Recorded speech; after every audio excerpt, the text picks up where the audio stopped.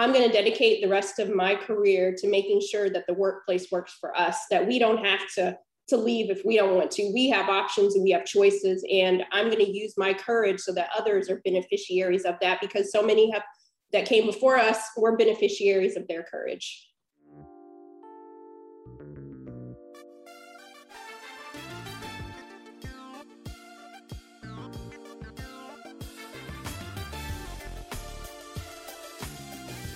You're listening to the Redefining Wealth podcast, where we chase purpose, not money.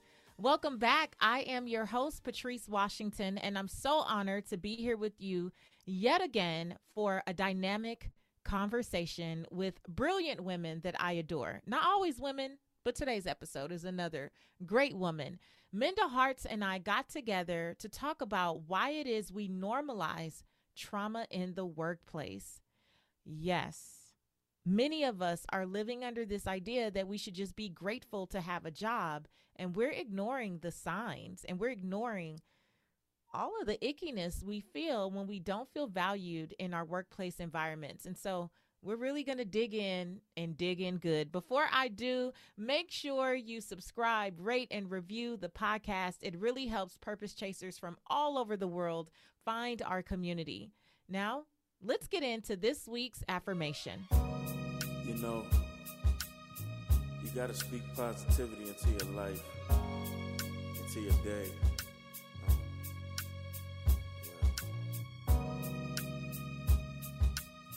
You got to affirm positivity. You got to affirm abundance. You got to affirm yourself to wealth. This week's affirmation is, I am here to take up space. There is not a space available to me that I should have to cower, hide, dim my light, or diminish myself to fit into. I deserve my seat at the table and will engrave my name on the chair before I allow myself to shrink or get up prematurely, because there are people coming behind me that need me to stand my ground. I will be loud, I will be bold, I will be confident, and I will be courageous. I will speak up and never back down, and I will keep my peace no matter who gets uncomfortable with my presence. I am here to take up space, and that's what I intend to do every single day.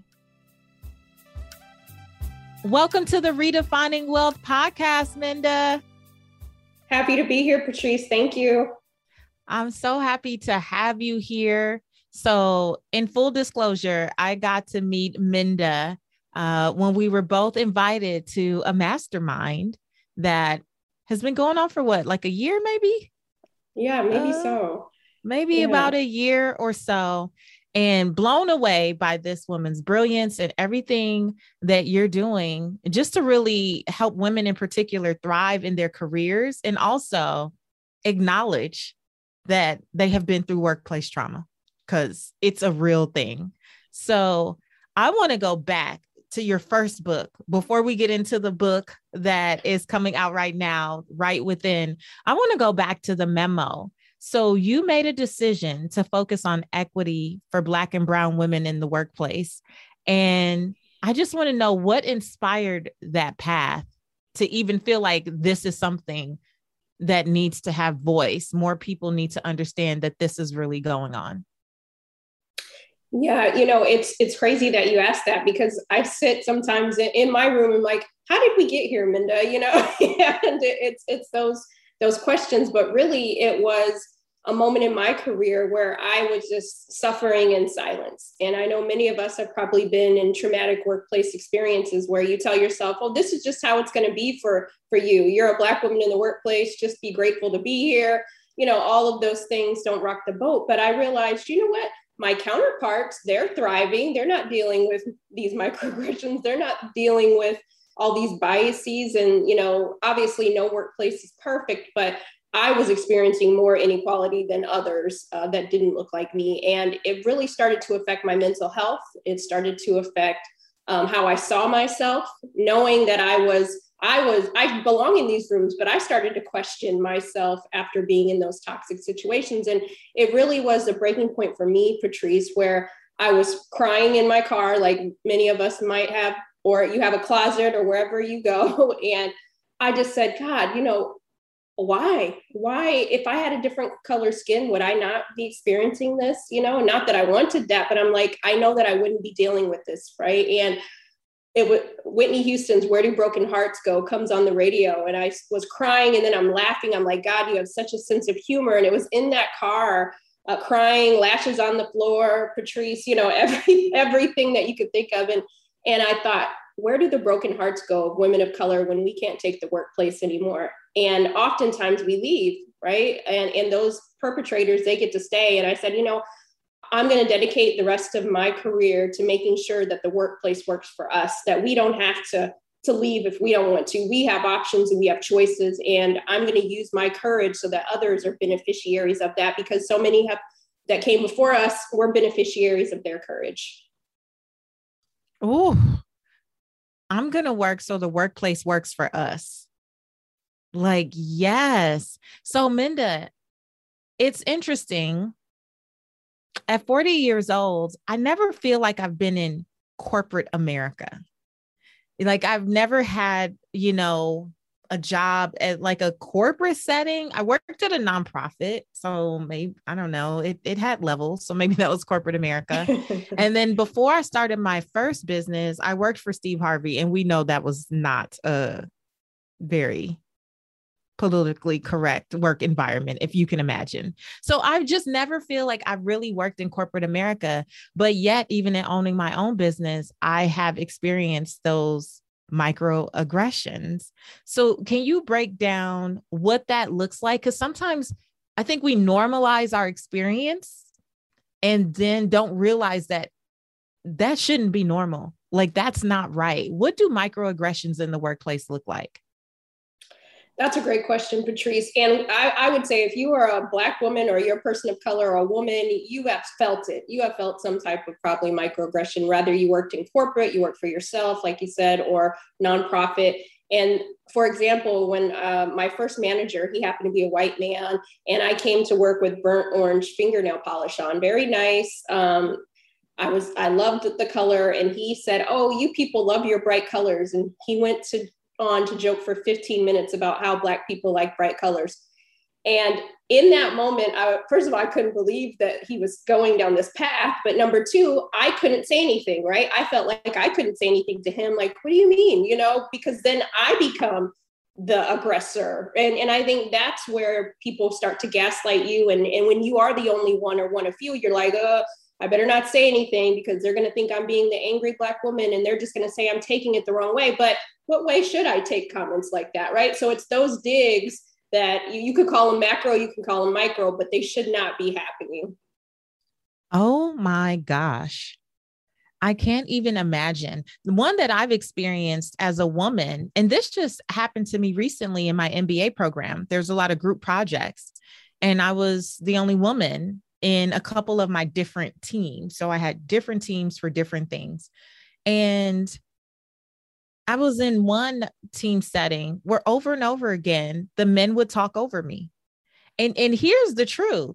I know that in terms of background or education or experience, that I was actually the senior, right, in that group in terms of what I've accomplished. It just is what it is.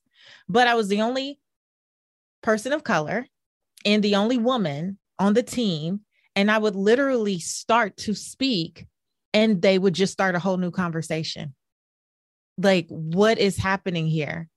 And it got to the point where I talked to my therapist about it. Like, am I making this a thing? And she's like, oh, okay, see, because you haven't really been, you always say this, but you haven't really been in enough of these settings because you pretty much have the luxury of picking and choosing who you're going to be in community with or in a workplace environment with. So you haven't experienced this much. And I was blown. And I thought to myself, Minda, is this what women go through every day in these types of environments? What is happening here? Every day, sometimes multiple times a day, right? And you figure if you've been dealing with that, especially as Black women, you've been dealing with that for, let's say you had a 15-year career in your former life, that's a lot of trauma when you unpack it, right? Being dismissed, dignity, respect, that should be table stakes, right? We shouldn't have to like be waving a flag for that.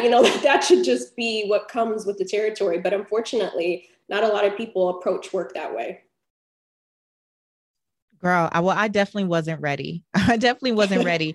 You talk about, so let's say you were in a career for 5, 10, 15, 20 years. What I see happen is a lot of people come over into entrepreneurship, but they're so damaged by so many of these experiences. So here I am as a business coach going, girl, but you're brilliant. What? Look at you. You were at so-and-so company for 18 years. What do you mean you can't do this and that?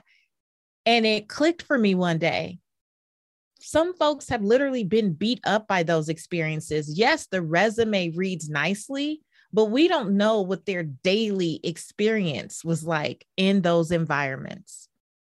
Yeah, absolutely. And that's the part that I'm like digging deeper into. It's like, okay, so yeah, you heard, somebody mistaking you for the other Black woman. It wasn't you. They called you the wrong name. But all of that, it's just like going to the doctor, Patrice, they ask you, what is your pain level? And you say, okay, 10 is excruciating. 1 is like, oh, it doesn't hurt. But you get enough 3s at work, right? You get enough 4s at work and it feels like you're a 10, and any pain, right, is uncomfortable. And it starts to affect how you see yourself. And after a while, you like, oh, that 3, it's okay. That's just Jim being Jim, right? When in reality, we know that Jim should not be talking to you that way. When you're being mistreated, right? But then we start to question ourselves. And that's what toxicity is meant to do, make you question, make you wonder what you're doing wrong. And as Black women, as women in general, we can't afford to lean into that mentality because that affects us. That's why healing is for us, right? It's not for them, it's for us. So like you said,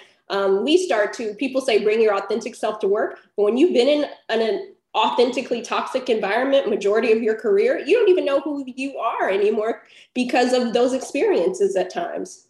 Oh, that's so good. And I often wonder too about when you hear, well, bring your authentic self to work. Look at how Black women have been scrutinized for hair choices for so many years. Do you know that there were many years of my career that I was afraid to wear braids or anything like braids, anything that resembled natural hair, to speak or to do anything, because I had a former mentor that would tell me that's not professional. And oh my gosh, I could tell you stories, girl, about the things I used to do, the hoops I used to jump through I got a call to do something. I'm like, oh my gosh, I got to go take my hair down. Oh my God. Mm-hmm. And that was from a Black mentor. So it's not only what's coming from non-people of color, it's how it even gets ingrained in us and how we kind of perpetuate these thoughts and ideas on others. Did you ever have any experiences related to that? Or I'm sure you hear about it all the time in your work. I wanted to get like my tambourine and be like, yes, girl, amen. Because I had that feeling too for the longest time. And I still am unlearning showing up, right? I remember my last year of my former life, and I had gone on vacation and I had my Black girl braids. And I remember staying up till or thinking about, okay, I got to stay up till like 2:00 in the morning to take these out because I can't show up to the meeting on Monday with these in my hair. And you know what? I sat back, Patrice, and I said, you know what? I'm not going to do it. I've been doing this countless. If they say bring your authentic self to work, this is who I am. This is part of me. And if you have a problem with me showing up, then we'll deal with it tomorrow. But for the first time in my life, I let go of that double consciousness, right? How people see us, how we see ourselves through the eyes of other people. And so I showed up to that meeting. It was in my head, like, what are they going to say? What are they going to do? And they did comment on it. But, I had held my head high and I said, this is what it is. And I didn't have to stress myself out or be tired in the morning. I had my hair done and we were good. But I think there was a time that I would have never done that because of, what my elders would tell me, girl, you can't show up. You're going to a meeting like that. And that gets inside of our mind too. So when you're getting it from all angles, again, you start to question how you show up, what you say, what you think, and we don't get a chance to just be. And I think that's the part of it what would you, if you gave yourself permission to be who you need to be, what would that look like? You know? Oh, that's so good. That's so good. A chance to just be. So, in your new book, In Right Within, How to Heal from Racial Trauma in the Workplace, I feel like in the memo, you brought up a lot of like, hey, this is what's going on. But in Right Within, it's like, it's time for healing. So, how are we going to start healing some of these things? What are the themes that you really cover in the book? Yeah, it's interesting because I thought that, and maybe you felt this way as being an author, but I wrote the memo and I'm like, okay, that's all I have to say, right? I don't think I have anything else on the matter. But what I realized was every time I received like an email from a woman or I'm, out speaking, people were still dealing with that trauma. Even if the experience had happened 10 years ago, 5 minutes ago, whatever it was, it still hurt like it's constantly happening. And I thought about my experiences, and there's certain things that still like tear me up if I think about it, right? And I'm like, you know what? We got some healing to do. And I thought about people say, oh, you're so confident, you're so here. I said, but it took a lot of work, and I'm still healing. I'm not completely healed, but I'm still healing. And that took faith in God, getting down on my knees and getting on the couch, of a therapist, in a sense. So I use my tools to say, okay, if Jim, if Keisha, if they don't do right by me, I got to do right by myself. And even though these experiences have caused me pain, I don't have to hold on to the trauma that I shouldn't have never had in the first place. And I think that as Black and brown women, we can be free. And that's what I want us to get to, a state of freedom. And many of our ancestors died not knowing what freedom really felt like. And I want that for us. I love that. And I love that you mentioned both faith and therapy, because I think that we need to be honest about the fact that for many of us, it's going to take a mixture of the two. It's not just, well, I'm going to pray about it and then get no practical earthly tools to actually help us. And for those of us who did grow up as believers, or we identify with some type of spiritual practice, it may not be enough to just go to therapy and then not have a way for you to move through this resistance and this trauma in a more spiritual sense, understanding that maybe this didn't happen to me, it happened for me. That's what we say at the faith pillar here at Redefining Wealth. It's like, okay, how do I look at this situation, no matter how negative, and fight to find the lesson or the blessing in it? And that comes from a faith practice, not necessarily what you work out with your therapist, right? But right. Both of those things have a place. And we love saying here, and it's not my original quote. I've been trying to let everybody know it's not my original quote, but I talk so much that people think it is. That our finances, our career, our workplace situations are only going to grow to the extent we're willing to heal. And I believe invest in that healing, be intentional about that healing. And I love what you talk about in the book, because one of the things you mentioned is having to reframe past career disappointments, right? Reframe past career disappointments. So essentially, I'm thinking not living in the past, but what does that mean? Like at its core? I'm glad you bring that up, because for so long, while I was trying to figure out what healing looked like and meant for me, I used to make it about this one particular person that caused me all the problems and work. All I could do was focus on what they did to me, right? And then I realized that I get to redefine my success. I get to rewrite my own narrative, and that my story didn't just stop with that trauma. My story actually began when I decided I wanted to heal from the trauma that was inflicted upon me. And when I was able to say, hey, I'm ready to heal and let go, and at some point forgive, right? Forgive this person, it opened up a whole new world for me, right? I was able to be vulnerable. I was able to share. And then so many other women, I sometimes say that my freedom help unlock somebody else's, right? So I think about, had I stayed silent, somebody else might not have gotten free, right? And I was able to get free because of, those who've come before me, and hearing those things. And healing isn't a one-time event. Healing is a lifestyle. And that's what I've owned, right? Okay, yes, that happened to me, but my story is still being written, and I get to take that back. So I don't have to hold on to that. And so for me, it's really, yes, those bad things happen, but we don't have to stay in the pain. I have a confession to make. My relationship with looking good is so complicated. I don't know if you're anything like me, but I like high quality clothes. I just don't like going shopping, and I definitely don't always want to pay high quality prices, if you know what I'm saying. Plus, I don't always want to wear the same stuff over and over again. So I was super excited when I found out about the clothing rental membership Armoire, because they are making getting dressed stylish, but super easy. When I signed up, I took a 5-minute style quiz, and based on my preferences, they offered suggestions that would best match my lifestyle. I'm filming in a few weeks, and I literally just got the cutest blazers delivered to my door in as little as 2 days. And when I'm ready for new clothes, I can just swap them out for more new to me styles. So whether you're planning your outfit for a date night, packing for a conference, or in need of a gown for some black tie event, you will be the best dressed person in the room, and you won't have to feel bad for only wearing something once.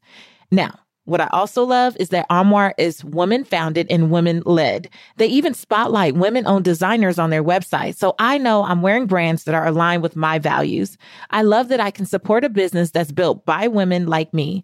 If you're ready to have your dream closet delivered to your door, you might want to try Armoire. I promise you will never be without the perfect outfit for any occasion ever again. And right now, Redefining Wealth listeners can give Armoire a try and get up to 50% off their first month. That's up to $125 off.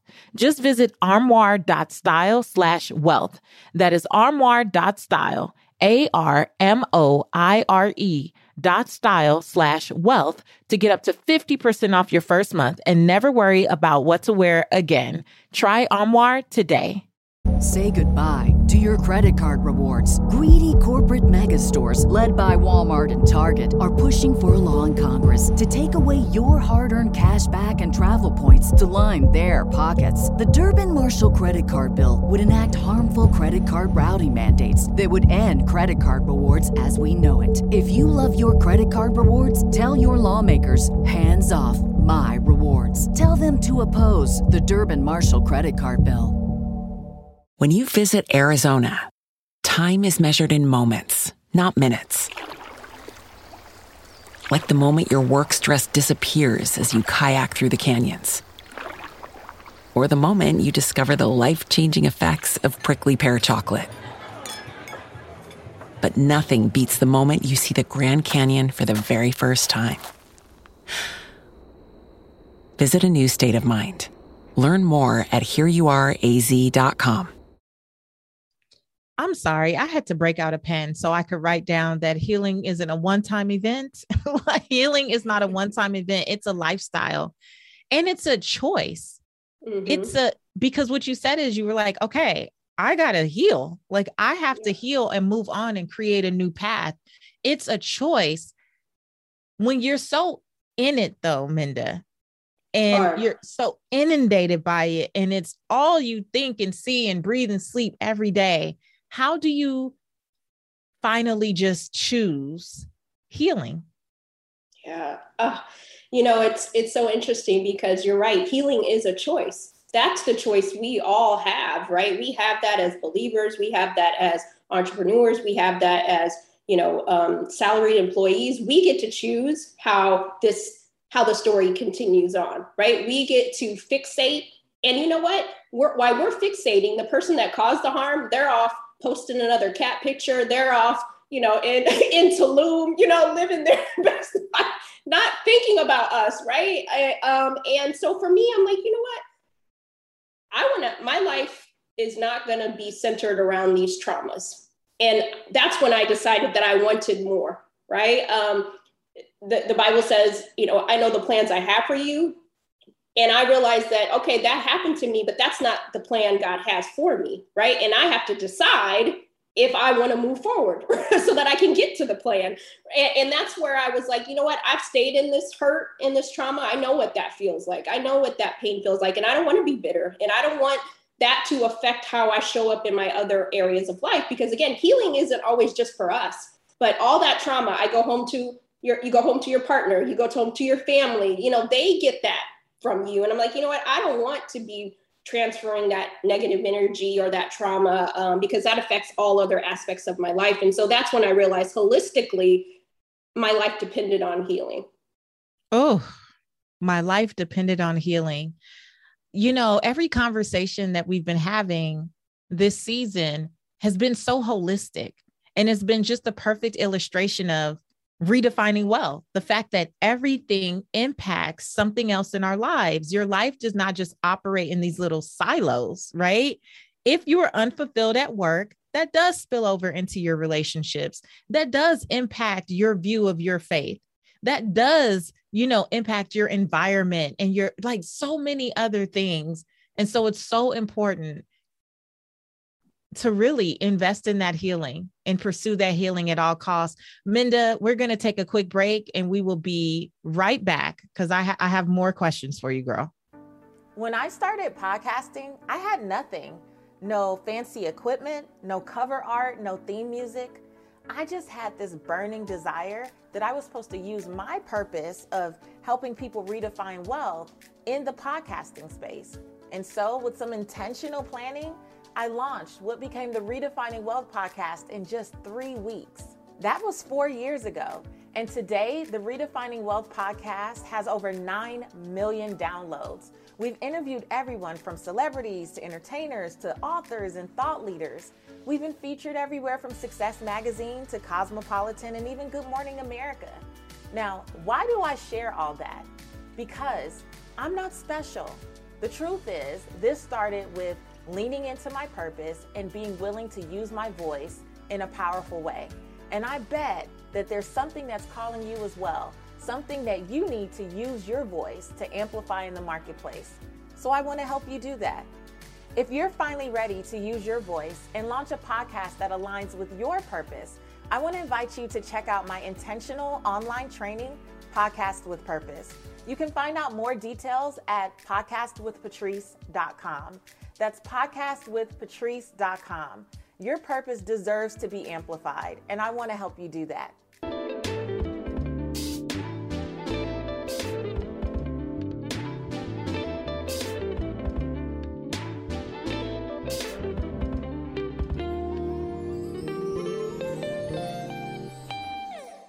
As Minda and I were talking, I really started thinking about how many times in my career I feel like I have experienced these microaggressions.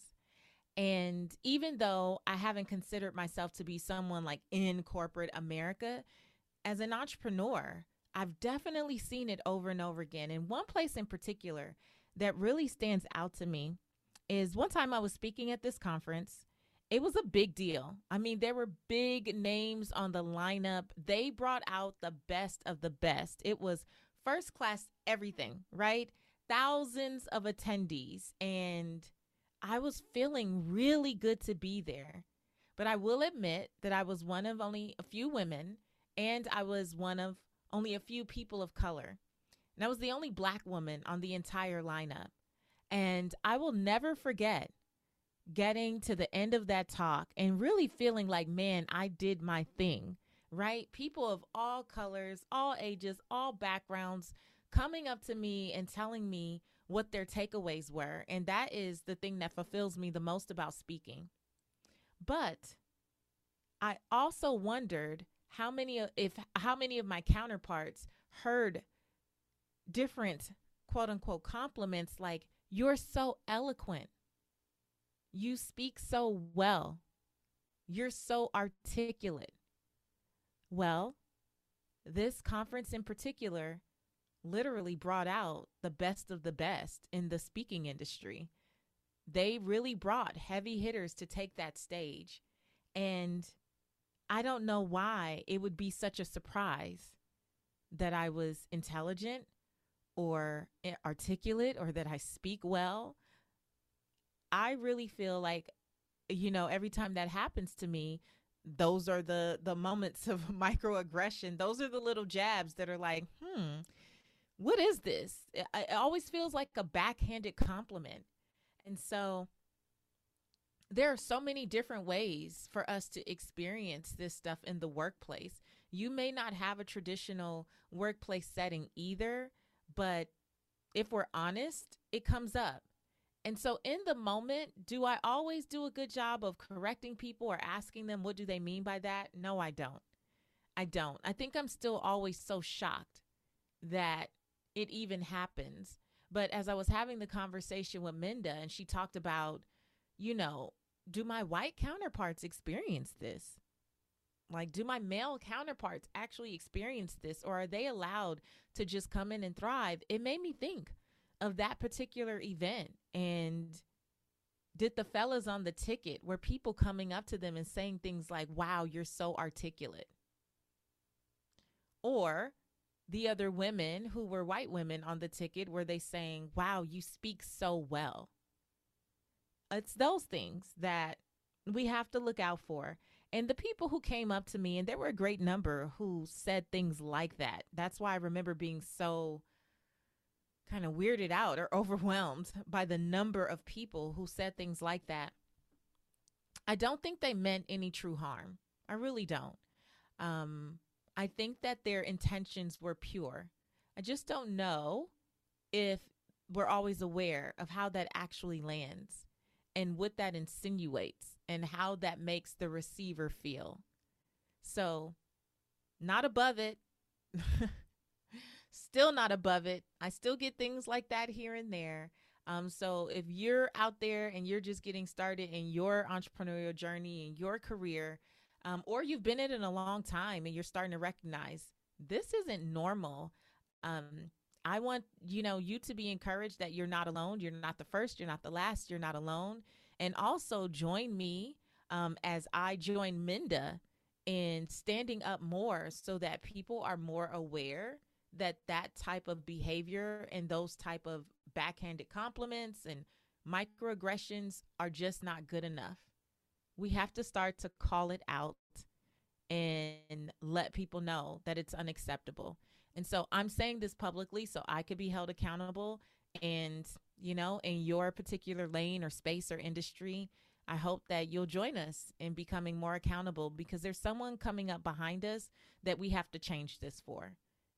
Might not be my daughter or my niece, but maybe it's your daughter or niece that I'm willing to stand in the gap for. And I hope that you will do that for my daughter and nieces and for the people coming up behind you.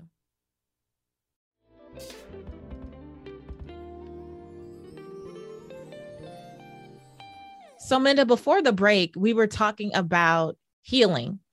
And before you get to the place of healing, or maybe while you are committed to this idea of healing, so you're really leaning into your faith and maybe you're in therapy trying to work through all of this, how do we prevent ourselves from constantly, though, being re-triggered?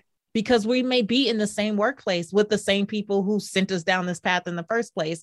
How is the only option to leave? How do we advocate for ourselves if we're in that environment right now?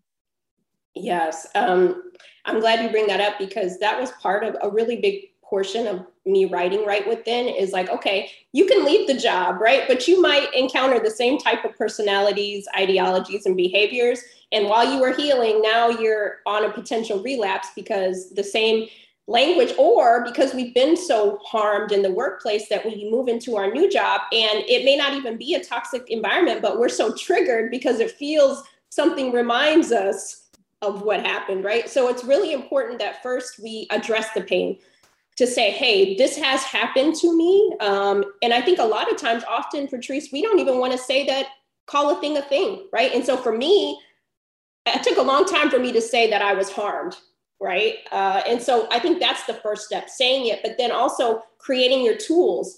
Success is not a solo sport. You go into another environment, what tools do you have so that you don't relapse, right? And again, healing is for us, not for them. So when someone does call you angry or docile or feisty, that you're like, okay, I have a choice. Maybe my choice is going to have a conversation with them, right? To let them know what good looks like for me. And I think oftentimes a lot of people don't change their behavior because we haven't told them what good looks like. And so talking about those difficult conversations, which it's hard, but people, just like any relationship, if you're booed up and they keep doing something to you, they're not going to know that that's not making you happy. That's not your love language, right? So what is it that you need to tell Kim so that she's aware that, no, sis, we're not going to have that kind of conversation today, right? And so I think that's part sis, of this ain't what you want. This ain't what you want. Wait a minute. Okay. Look, I remember way back pre-COVID days when I would be on stage and I would say, some of you pull into the parking lot at your job, punching your fist. Like, if she say something to me today, if Kim try me today, I'm going to let her know this not what she wants. And that's exactly it. But Kim doesn't know what's good for you. Right. Right. So to that point, going back to some of the guys from my MBA program, I talked to my therapist about it. And my therapist said, well, what did you tell him? And I said, after like the second or third time, I was like, am I on mute? So I became passive aggressive, right? I'm like, oh, maybe I'm on mute. Maybe you didn't hear me speaking. He's like, oh, sorry about that. But then the behavior continued with the next group meeting. And my therapist was like, okay, well, what was going on that you weren't comfortable to pull, Brad to the side and say, Brad, hey, this is what you're doing, and I'm not good with that. This is how I prefer to be treated. And I was like, whoa. And you guys, I'm talking, this happened recently. And I was like, whoa, okay. So I fell into a passive aggressive like behavior. That's not my normal tendency.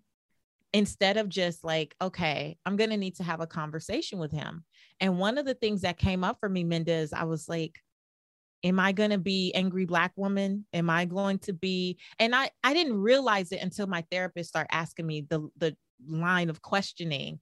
And I'm like, as one of two Black women in this particular class, I'm like, okay, am I going to look like I'm doing the most? Am I being extra? Do I make it about being a woman? But I know I didn't see him overtalk the other guys. I'm like, well, do I make it about being a Black woman? Where I had all of these things and nobody on that team is paying me to do a thing. I can't imagine what that is like inside of a space where your livelihood could be impacted by the conversation you choose to have. And it's that part, right? And I think that, just as you had mentioned, oftentimes we don't say something because we don't want to be perceived as angry Black women, right? But again, that's part of the trauma, that somebody else, how they view us. So we silence ourselves, and we've been silenced for so long that nobody knows that we don't like it when you call me Mindy. It's actually Minda, right? And we tell ourselves, oh, I know what he means, but no, they don't see you and respect you. And it's not like that Nene Leakes meme, like I said what I said. It's not what you said, it's how you say it, right? So, and if they take it the wrong way, then that's on them. And I talk about that in the book, like, don't put someone else's feelings above your own, right? You don't have to be nasty, you don't have to be mean, but what would it look like? Brene Brown says, clarity is kindness. Let somebody know, be clear with what is acceptable and what's not. Hey, Brad, I know you might not have meant it, but actually every time we're on this Zoom call, you're always cutting me off. I know you might not have meant to do it, but I want to make you aware of it. Glad we could have this conversation. Give them the benefit of the doubt, right? But if we never engage, then people never know what is okay with us. And that's just like any type of relationship. And Audre Lorde, she says, beware of feeling you're not good enough to deserve it. You're paying good money to be in the program. Do you not deserve to be able to speak up just like Brad, right? And nobody's looking at him like crazy white guy, right? They're just allowing him to talk. And so I think that's going back to redefining success for us. Let's normalize Black women being able to say what they need to say. Oh, so good. It's amazing the stories that we can concoct. And I think sometimes, I don't remember a time when I was actually accused of being an angry Black woman, but for some reason I carry such a fear of it. Right. Trauma. And it's this trauma that has been passed down intergenerationally. It's been passed down through media. Maybe you've heard a girlfriend story and you've internalized that to become your story. And now you're literally living from that place. Because like you said, no one is like, look at crazy Brad talking again. Right. So why would I create the narrative that if I speak up for myself, which is so, and I'm an accomplished woman. I have a strong voice. I use my voice every day in some way to impact tens of thousands of people. And yet I'm on this Zoom call with Brad, sitting here like, if he talk over me one more time, like being so pressed about it. It's like, Patrice, where's your voice? And I share this to say transparently, this is not above any of us. Like, no. This is not about, oh, well, you hold such a title and you're in this role and you're in this position and it only happens to people at this level. I'm sure from your work, you can tell us you've seen this from women and women of color at every, like on every part of the spectrum. From 19 to 85, I probably have heard from somebody who's, still experienced, and we all do it, right? But it's to this point, what are we leaving the next generation? Are we leaving them to silence their voice? Because to your point, Patrice, no one has, if I take a hard thought about it, no one's ever called me an angry Black woman, but I'm fearful every time I show up that I'm not her, right? And who created that narrative? A dominant majority about people they haven't even gotten a chance to get to know in many cases, right? And then we hold on to that and we can't do our best work because we're walking on eggshells all day, and it's like, okay, we know what that feels like. So what would it feel like to do it a little bit different, right? And healing is individual. It's not prescriptive, but part of healing is, I used to tell myself that I don't have a voice. That's why I can't say anything, right? But I had to redefine my narrative. It's actually, I do have a voice.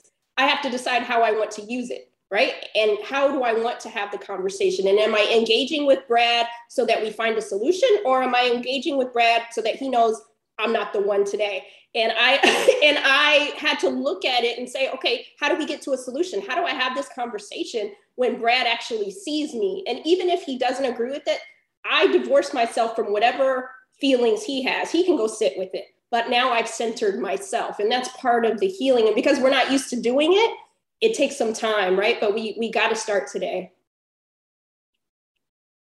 So Minda, at what point does the healing, though, involve the actual workplace? So not Brad and I, but the fact that this culture has allowed Brad to thrive and me to be silenced, even though we both came in brilliant at what we need to do. What can we start to do to address our workplace environments, the culture? What do we do? Where do we start? Yeah, it's actually two-sided. So as Black and brown women, as anybody who's been triggered or traumatized inside the workplace, we have to figure out what does it look like to be our authentic self, and who do we need to be for ourselves? But then on the other side, so we can do that work, right, through church, through therapy, through, group coaching, whatever it is you decide to do, working out. But then we also have to hold our leaders and managers accountable for creating a space in which we want to stay, right? You mentioned something earlier, Patrice, that a lot of Black women in particular are leaving corporate America or a nonprofit, and they're starting their own businesses. It actually makes me sad because many of us were forced into entrepreneurship. It wasn't a choice, right? And so, we often talk about creating your own table, but many of us, including myself, created a table because the one I was at wasn't working out, but I really enjoyed my job. I was good at it, right? So what are we going to do to make sure that the workplace doesn't push out Black and brown women and then Brads of the world get to stay, right, and keep harming other people? And so part of the book too is talking about managers. I feel like managers have a unique opportunity to set the tone and make sure that Brad isn't continuing to be able to be Brad if it's harming other people. So what has to happen so that we don't normalize that behavior? And so Brad says, you know what, maybe I don't like working here no more because I can't say the things I used to say. Great, because it's not an option for equity. It's mandatory. Oh, that is so good. And you saw me chuckling, Minda, because I was like, Lord, if there is a Brad or a woman married to a Brad listening to this podcast, that was the first name that came to mind. If your name is Brad and you listen to Redefining Wealth, I want you to know that we love you. We love you, Brad. But we love you, Brad. We needed an example name though. We needed an example name. No, that's so true.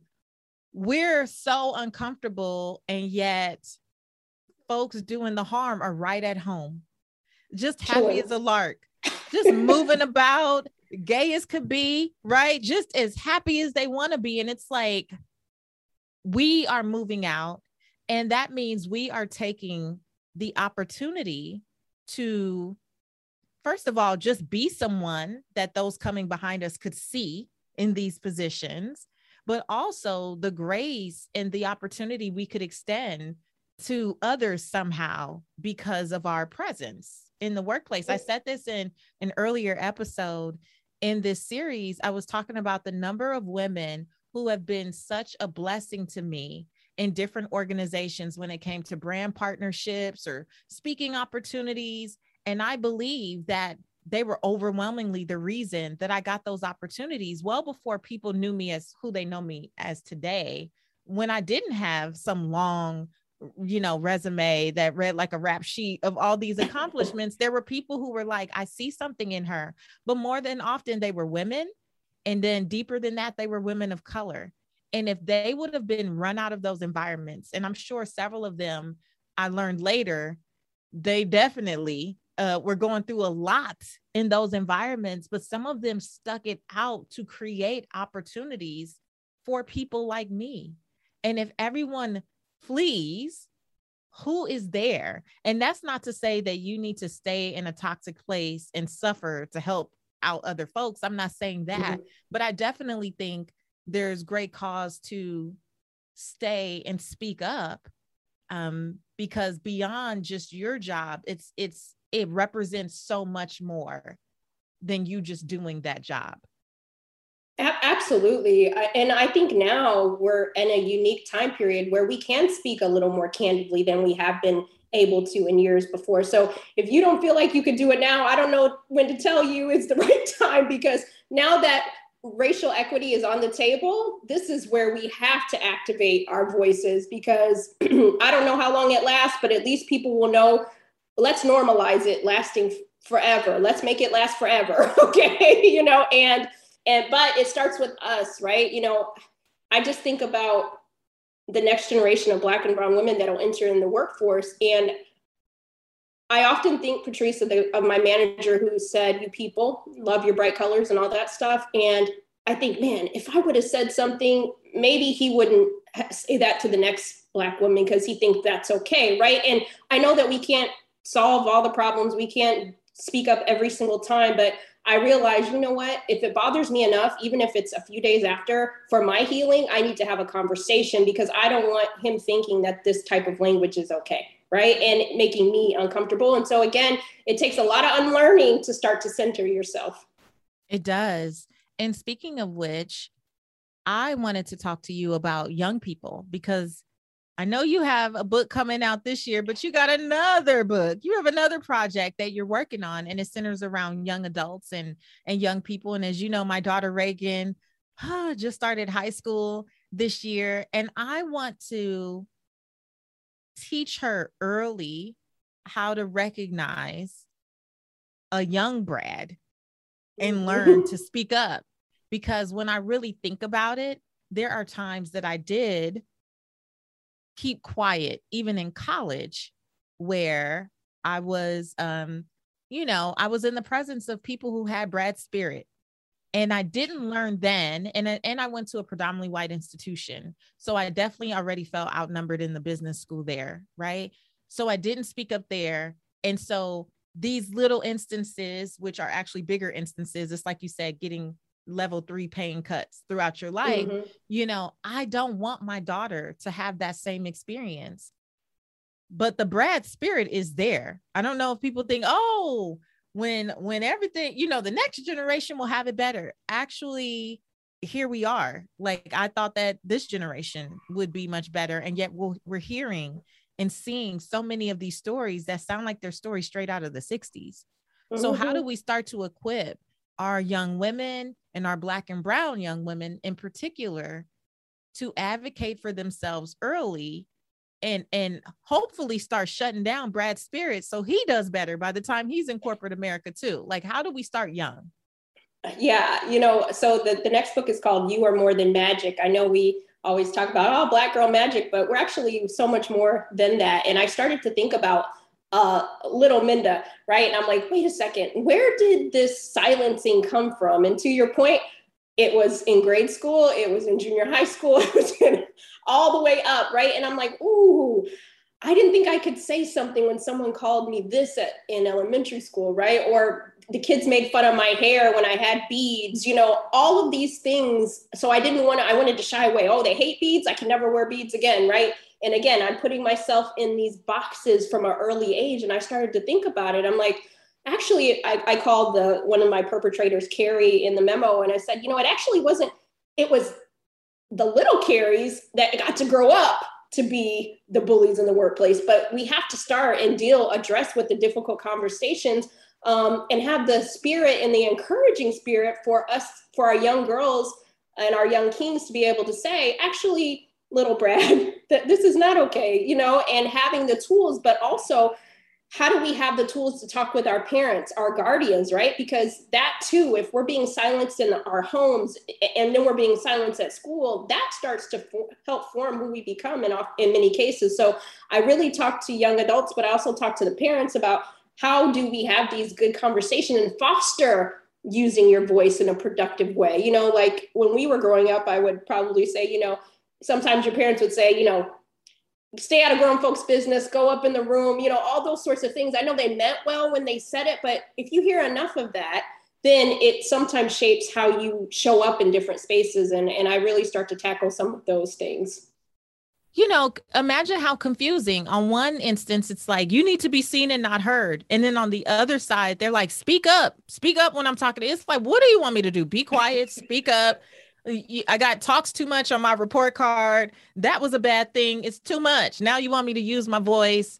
It is. And I've really tried to be intentional with Reagan to really encourage her to embrace her feelings and use her voice. And sometimes that means that as a mom, I just sit there. And not because she's being disrespectful, but I have to let her say how she genuinely and authentically feels. And I need to be able to validate her feelings and still, maintain our boundaries of mother and daughter. Because, I'm still not your little friend, but I am a respecter. I am a respecter of your feelings. This is so good, Minda. I'm so incredibly proud of you. Before I let you go, I have to ask you what we call redefining wealth rapid wisdom questions. So you're just going to tell us the first thing that comes to mind. Okay. Okay. All right. How do you define success? By my own terms.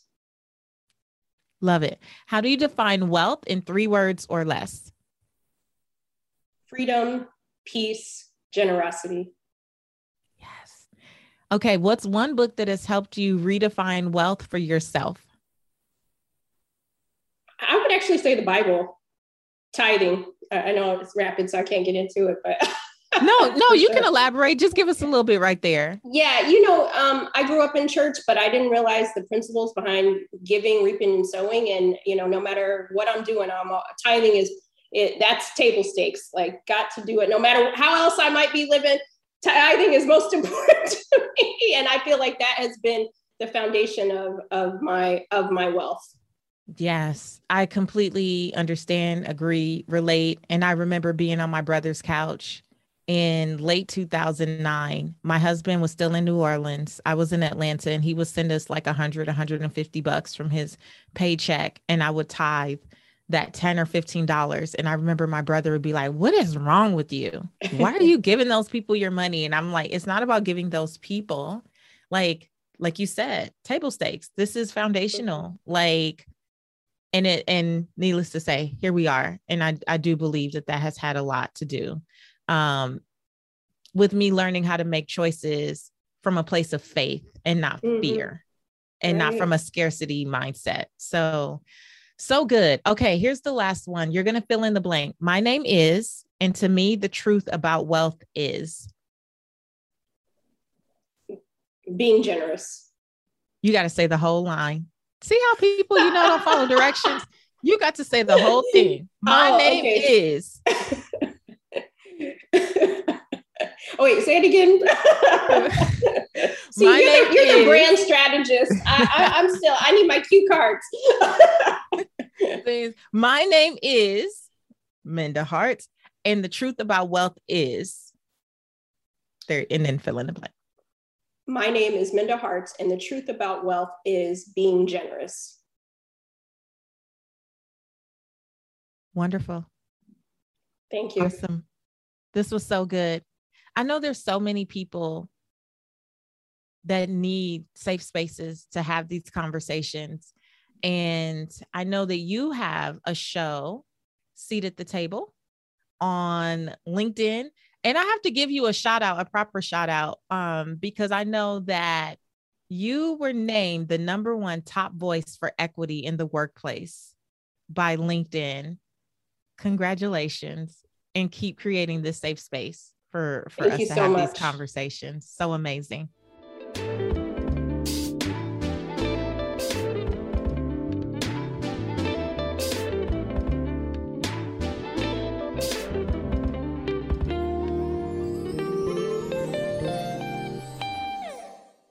Today's Ask Patrice Anything comes from my girl Julia in Chicago.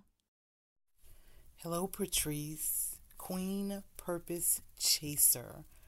My question is, how do you protect your heart, yourself, and your family with having to be in the public eye? Thank you.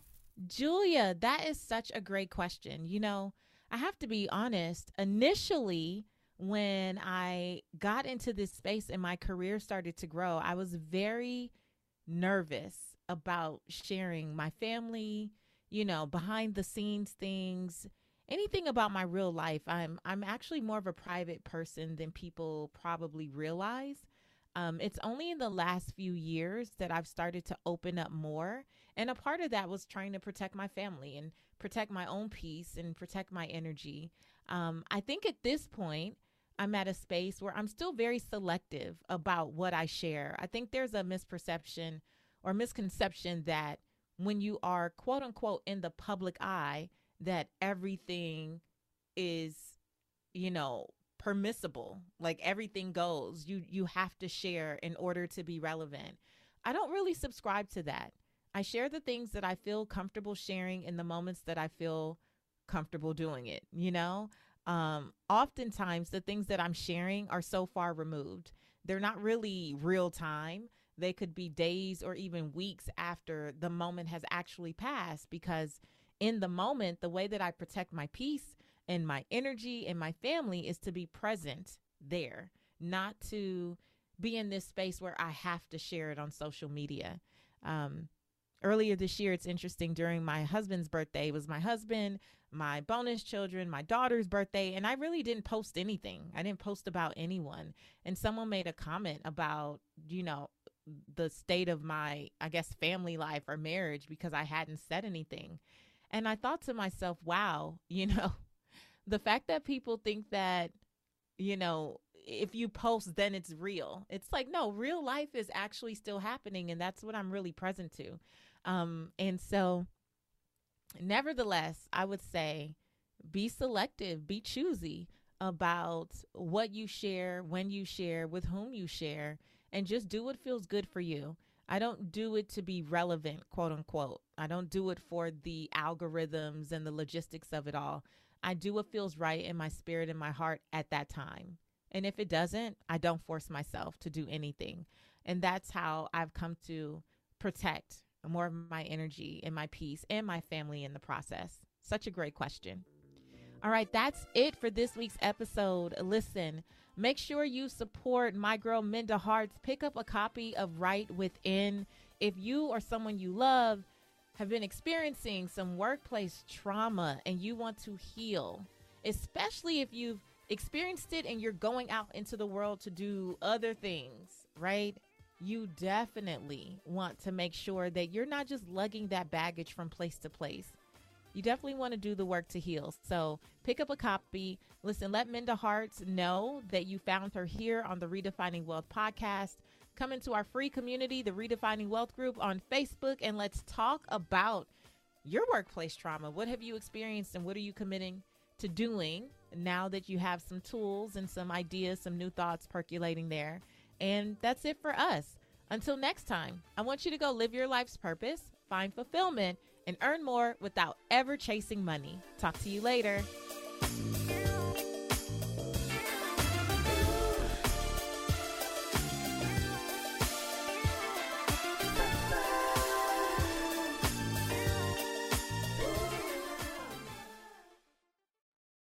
say goodbye to your credit card rewards. Greedy corporate mega stores, led by Walmart and Target, are pushing for a law in Congress to take away your hard-earned cash back and travel points to line their pockets. The Durbin-Marshall credit card bill would enact harmful credit card routing mandates that would end credit card rewards as we know it. If you love your credit card rewards, tell your lawmakers, hands off my rewards. Tell them to oppose the Durbin-Marshall credit card bill.